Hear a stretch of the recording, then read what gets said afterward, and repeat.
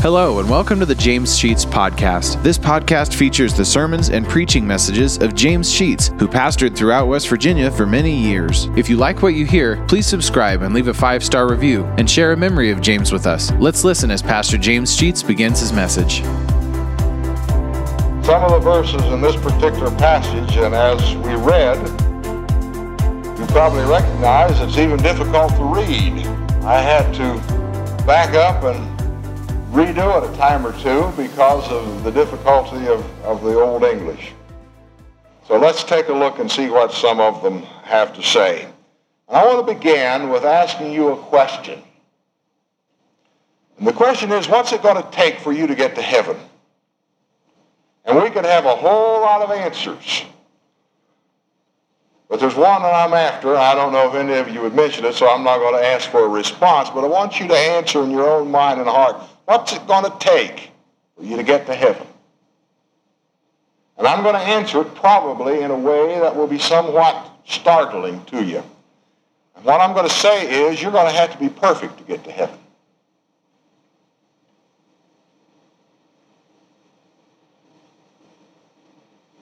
Well, that maybe eliminate to most of us. But that's what the Scripture has to say. Matter of fact, I think that, depending on how you look at that phrase, it eliminates all of us. Because we can all see, as we begin to look at ourselves, that we're far from perfect.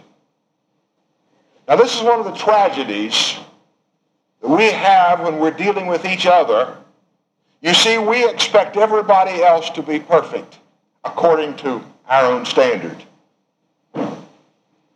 For perfection, to me, is to be like I want you to be. And if you don't measure up to my standards, you ain't going to make it. And I know better English than that. I use that for emphasis. I hope you know. But really and truly, the Scripture requires perfection and identifies the fact that we've got to be perfect. And that's why it's absolutely important that we understand that we can't get to heaven on our works, on our goodness, on our morality, on the life that we live. We all must confess imperfection continually. We can't achieve a state of perfection on our own. And because we cannot, and because the Old Testament process of sacrificing animals also could not make one perfect, there had to be some way for perfection to come about. We're commanded in Matthew 5:48 to be perfect. The Scripture says, "Be ye therefore perfect as your Father in heaven is perfect." Now those are Jesus' words. Well, he's given us a pretty tall assignment. How are we going to achieve it? Now, we can go to 1 John chapter 5 and verse 18, and we have a verse that says that which is born of God does not sin. And I have had a few people say to me, well, now that I'm saved, I'm perfect, I no longer sin. And that's not what that verse says at all. It does say that which is born, T-H-A-T, that which is born of God does not sin. What is born of God? It's the soul. When Jesus died on the cross and our sins were covered up by his blood, he gave to us a state of perfection. That is, he gave to us a life that is acceptable to God. A life that is acceptable. A soul that is acceptable. I didn't say body. Now, I'm going to say something about the body in just a moment. But first of all, when we come to the Lord Jesus Christ, we come to give him our soul. He came to save the soul, to make it acceptable to God by what he did.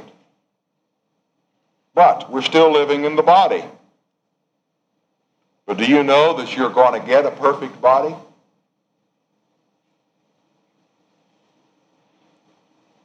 When the body comes out of the grave, it'll be perfect.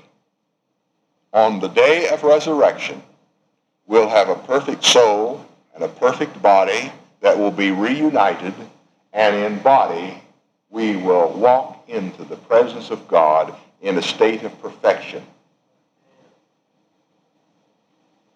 No imperfections at that point. And it was given to us both a soul and a body that are perfect. You see, our soul does not sin. It's our physical that continues to sin. All right. What's that got to do with any of this? If you will look at verse 1, I'm going to pick out 4 words. 5. And it summarizes verse 1. Now look for the words. In the first line, the word law. Go down till you can find can never. Go down till you find the word make, almost to the end, 5th word back from the end, and the last word perfect. 5 words. And that summarizes this verse. What does it say? The law can never make perfect.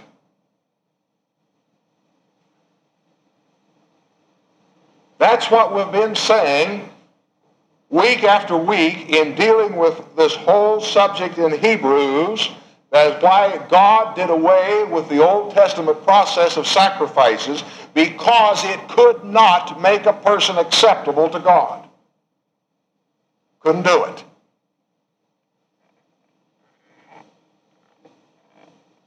All right, look at verse 2.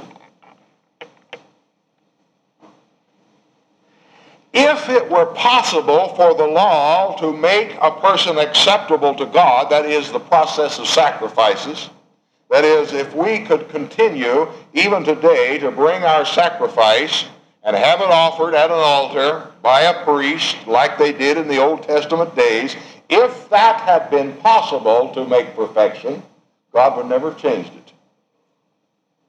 Had it been possible for a person to bring a lamb, suppose this morning when you came to church, you went out behind your house into the corral and you got your perfect lamb. And you put a string around its neck and you led it down here to the church. And somebody who would have been a priest, and it wouldn't have been me, because I don't belong to the tribe that started out with Aaron and his son. I'm not one of those guys, so I couldn't have done it. That's what the law required. We would all brought our little lambs in, and they would have been killed, and then a high priest from this same tribe would have done the process of taking the blood that we offered in our lamb and going back behind the curtain and making the sacrifice. All that did was cover up sin for a while. It never saved. Now I want you to understand this. The Old Testament law did not save anybody. Because when Jesus died on the cross and went to hell, we're going to talk about this down in verse 4 here very quickly. He went to hell for the purpose of dying for everybody from Adam on. Adam and Abraham and David and Samuel and all of the people of the Old Testament had never yet got to heaven. Never yet. They were in somewhat limbo. They were in a place called paradise. Paradise is not heaven. Paradise was a holding pattern, a place where people would go until Jesus died on the cross and until his blood covered their sins just as well. See, Abraham wasn't even saved till Christ died. Have you thought of that? Here we have people today in our world who sit in our congregation on Sunday mornings time after time who are rejecting the blood of Jesus Christ. as if it meant nothing. But Abraham himself could not be saved until Christ died for his sins. Now, Abraham was a righteous man, but he hadn't made it to heaven yet. And he could not make it to heaven until Jesus died and his blood was shed for Abraham's sins as well. And Abraham accepted that sacrifice for his own sin, just like we have to accept the sacrifice for our sin.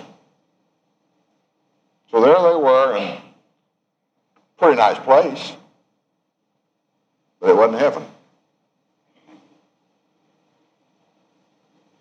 The law, the Old Testament process, look at verse 2, would not have been ceased to be offered had it been workable. Look at it, what it says. The worshipers once purged should have had no more consciousness of sin.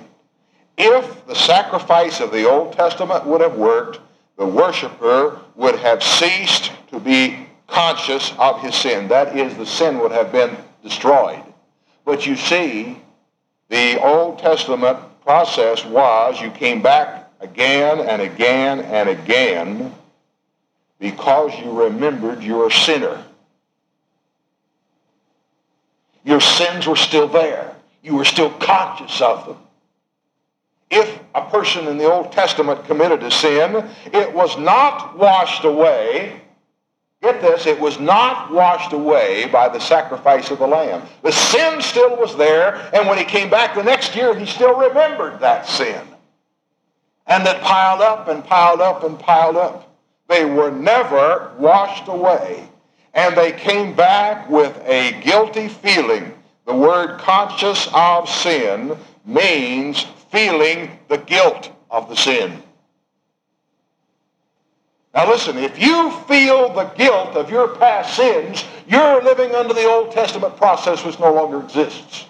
Once your sins and my sins have been forgiven, they are completely covered and washed away and will never be remembered again by God.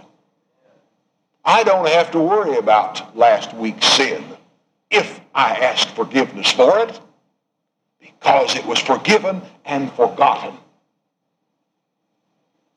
But that wasn't true in the Old Testament days. They remembered him. Verse 3 says exactly that. There is a remembrance again made of sin every year. A remembrance made again every year. We should not dwell on our past sins once we have come to Jesus Christ and begged his forgiveness, for they are gone. And why waste our time thinking about what we once did? If we went to God and talked to him about it, he's going to have to say, I don't know what you're talking about. Because he has already forgotten, or he already forgave. See, this is what God can do that man can't do. God can forget. You and I have trouble doing that, don't we? God does forget. Forgets our sins. Verse 4, it is not possible that the blood of bulls and goats should take away sin. And that was the reason I made reference to Abraham not being saved until Jesus died on the cross, because of the blood of bulls and goats and other things could not take away sin. It simply was a means of God overlooking sin until the sacrifice of Christ came along.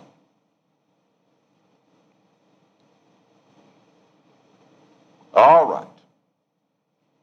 Verse 5.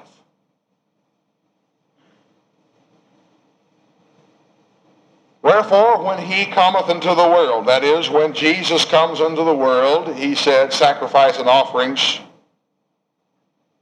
thou wouldest not, which simply means sacrifice and offerings you do not desire. Deuteronomy 10:12 says, now Israel, what doth the Lord thy God require of thee, but to fear the Lord thy God, and to walk in all his ways, and to love him, and to serve the Lord thy God with all thy heart and with all thy soul, and to keep the commandments of the Lord and his statutes, which I have commanded thee this day for thy good. What does the Lord require? Bulls and lambs and goats as sacrifices? No. What the Lord requires is to fear the Lord, to walk in his ways, and to love him. That's what he wants.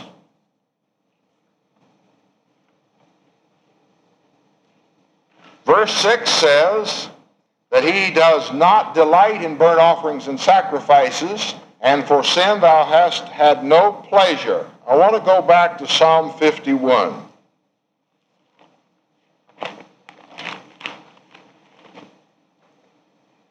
And I thought I had it marked, so I'll have to leaf for it. So you can do the same while I'm doing it. Psalm 51. A very important verse. Verse 16 and 17. For thou desirest, referring of God, Psalm 51:16, for thou desirest not sacrifice, else would I give it. This is David talking. God, you don't want a sacrifice. If you wanted a sacrifice, I'd give it. Thou dost not delight in burnt offerings. If you wanted a burnt offering, I would do it. What does the Lord want? Look at verse 17. The sacrifices of God are a broken spirit and a broken and contrite heart. You want to sacrifice to God? You want to make him give you attention in your worship? Don't bring offerings. Don't believe that you can come to church and put money in the offering plate and God's going to look down with pleasure upon you. Don't believe that just coming to church gets his attention and he's going to say, my, what a marvelous, wonderful person I have down there.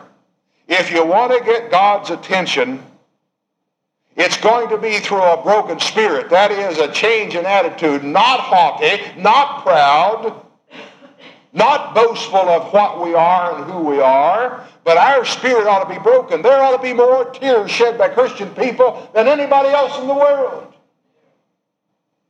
That demonstrates that we are sorry for the miserable life that we've lived and are begging God to forgive us of our sin, and we're going to promise him we're going to do better. And then we don't do better. And we ought to come back with more tears until we get ourselves to the place that our spirit is broken. There are too many people whose spirits have not been broken in the presence of God. It's fine to be proud and upright and all of those things, but when it comes to our relationship to God, we ought to see ourselves as nothing but miserableness, nothing but absolute worthlessness. And until we see ourselves in that kind of condition, our relationship to God can't be what it ought to be, because God wants to see people who will be on their knees in front of him. And oftentimes we're not there. We don't have broken hearts. How much time do we spend in prayer and weeping at the same time because we see ourselves as nothing but sinfulness in the presence of God? All right, let's go on. Verse 7 just makes a statement that I'll pass over quickly, but it's an important statement. And I'll just give you the essence of it again. He says, I came, referring to Jesus, to do the will of God. That was the purpose of the Lord coming. We'll pass that over now. Let's go on to verse 9 for lack of time. Verse 9 said that he did away with the Old Testament processes and sacrifices in order that he could establish the second and a better way. He takes away the first that he might establish the second. In first reading of that, it doesn't make sense, but he's talking about doing away with the Old Testament process of sacrifices and establishing a new process. Verse 10 is the important verse now. By the which will, here's where I stumbled, will, testament, testimony. By the will of God, we could well say, by the new covenant, we are sanctified. Remember I said earlier that requirement for getting into heaven is perfection? That's exactly what the word sanctified means, or we could state it another way. We are made acceptable to God. Holy is a good word. We are made holy, which means acceptable to God. And that's what the word sanctify means. Sometimes churches have dwelt on that word, and there are a few churches that talked about being sanctified, and what they're saying is, you have reached a state in your life when nobody can touch you. You're just head and shoulders above anybody else. You're holy, you're so great and so moral and so upright, and everybody ought to look up to you. Listen, when a person gets into that state, he's on the bottom of the pile. Sanctified is something that God does. That is, he did it through Jesus Christ. When Christ died on the cross, he did something to sanctify us, which means he did something to make us acceptable to God. You're sanctified if God has accepted you. Otherwise, you wouldn't have been accepted. You were acceptable. What made you acceptable? You were given a state of holiness by the power of God through Christ on the cross. We've got it. So let's be careful when somebody says, if somebody asks you, are you sanctified? You say, absolutely, I'm sanctified. And you're exactly right. Sure, you're sanctified, not in the terms they're talking about. Have you reached this in your life? No, listen.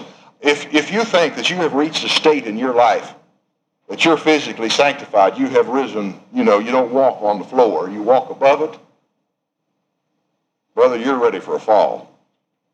The Lord's going to bring you down. Nobody's going to stand up there.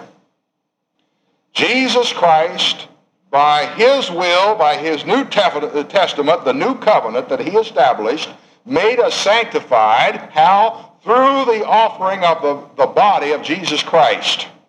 That's how.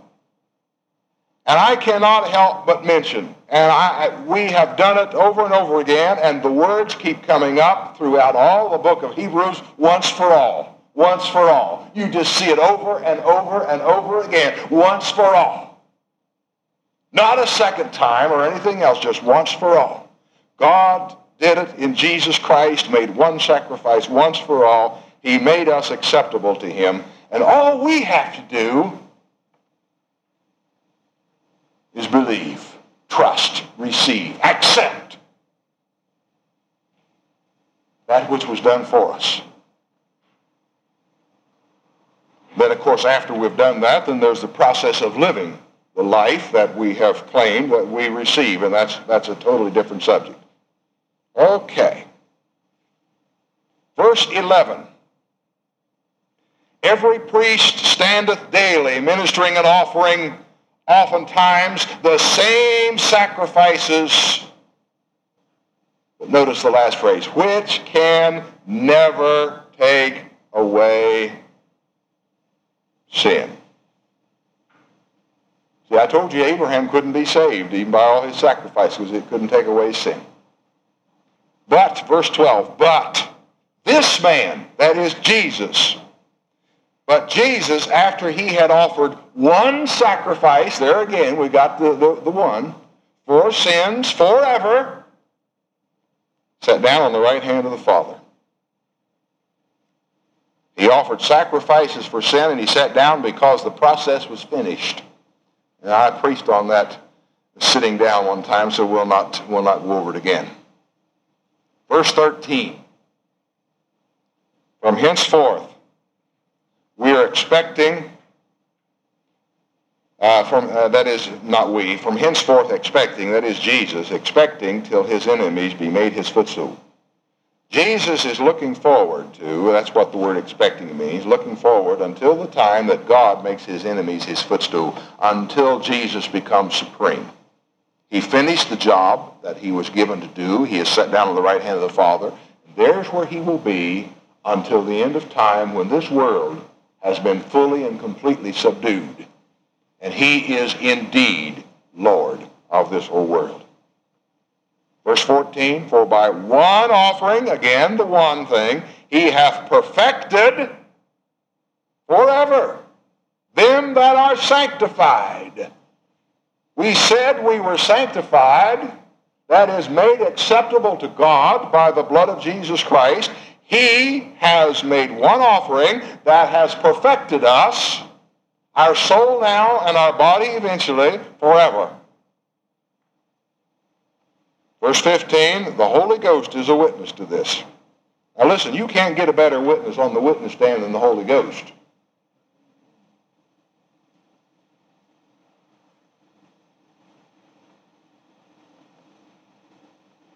Jeremiah 31:33.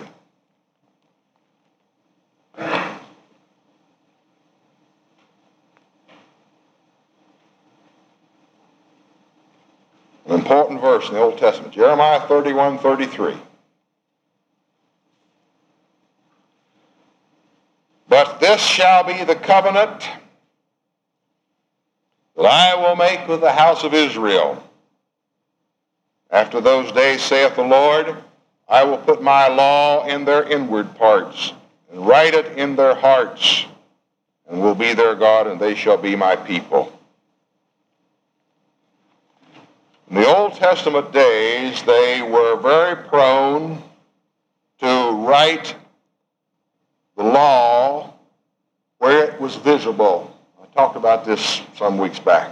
They would write it on their foreheads, on their coat sleeves, across the mantle of their houses. It was an external evidence of what they believed. But God is saying the day's coming when it's not going to be an external testimony.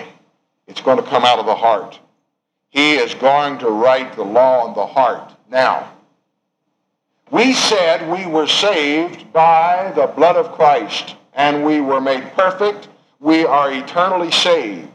And then someone say, but what about your living it? Listen, if the Lord Jesus is in the heart, the kind of life we live surely is going to be a revelation of what he is and who he is to us.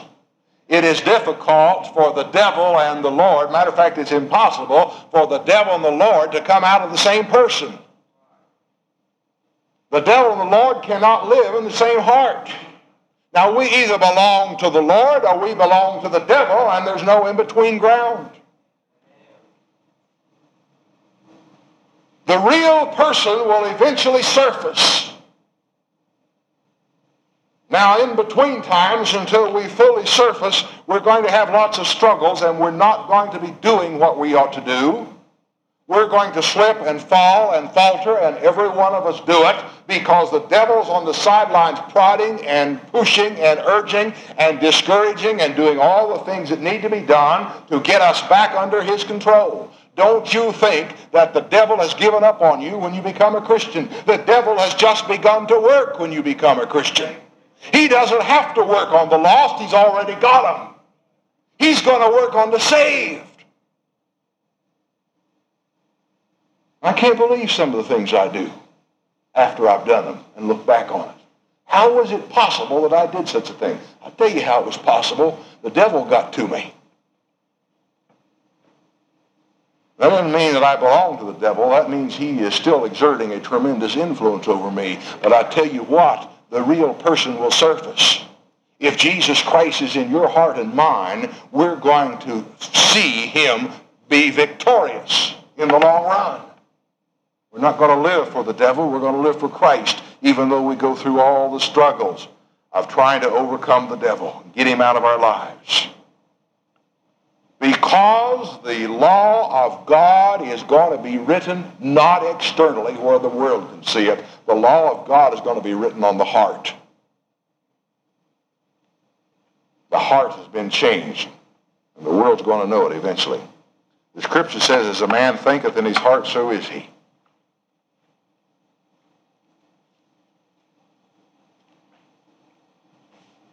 Verse 17. Their sins and iniquities will I remember no more. You know, that to me is one of the sweetest verses in all the Scripture. I've already made reference to it. My sins and my iniquities, when I ask for forgiveness, are gone. And God will remember them no more. Verse 18. Now, where remission of these is, there is no more offering for sin. I hate to keep reading these verses over and over. It says the same thing, but he put them in there for a reason. When we have been forgiven of our sin, you can't get forgiven of that sin again, because there is no sacrifice to cover it. You already got it once. You can't get it again. The same sin. It's gone. There's no more offering for sin. If we could ever come to the point in time when people in this world would understand that there's only one way into heaven. Only one sacrifice that is made. Only one blood offering. And it was done on Calvary. I don't think we'll ever get to that point, because the Scripture says that things are going to go worse and worse. There's going to be fewer and fewer people saved as years go on, because the devil is going to work harder and harder to get them. We've seen casualties in our own midst. People who hear the gospel and never respond. And I tell you, there are people who are sitting in our congregation over and over and over again that will go to hell. They're not going to respond and say yes to the one sacrifice, although they hear it continually. And that's a tragedy, but that's reality. We're all saved here tonight, no doubt. Thank God we are. But we're all saved by one process, not many processes, just one process. One sacrifice. One blood. Only one way of salvation. If every one of us are on our way to heaven tonight, it's because we're going on the same road. We walk the same path. And that's the same path that Jesus walked. And if we're not on that path, we're not on the way to heaven. Let us pray. Thank you for listening to today's message. If you like what you hear, hit the subscribe button. You'll receive automatic notifications and downloads when a new message is added to the podcast. Also, please leave a 5-star review and take the opportunity to share stories, memories, and appreciation for James Sheets and how God used him to impact your life. If you'd like to know why and how this podcast got started, check out our first episode. Lastly, if you want to donate to help offset the cost of operating this podcast, you'll find a link to our PayPal account in the podcast description, and email us at james.sheets.podcast@gmail.com. Thank you for listening, and remember to trust in God for today and for all of your tomorrows.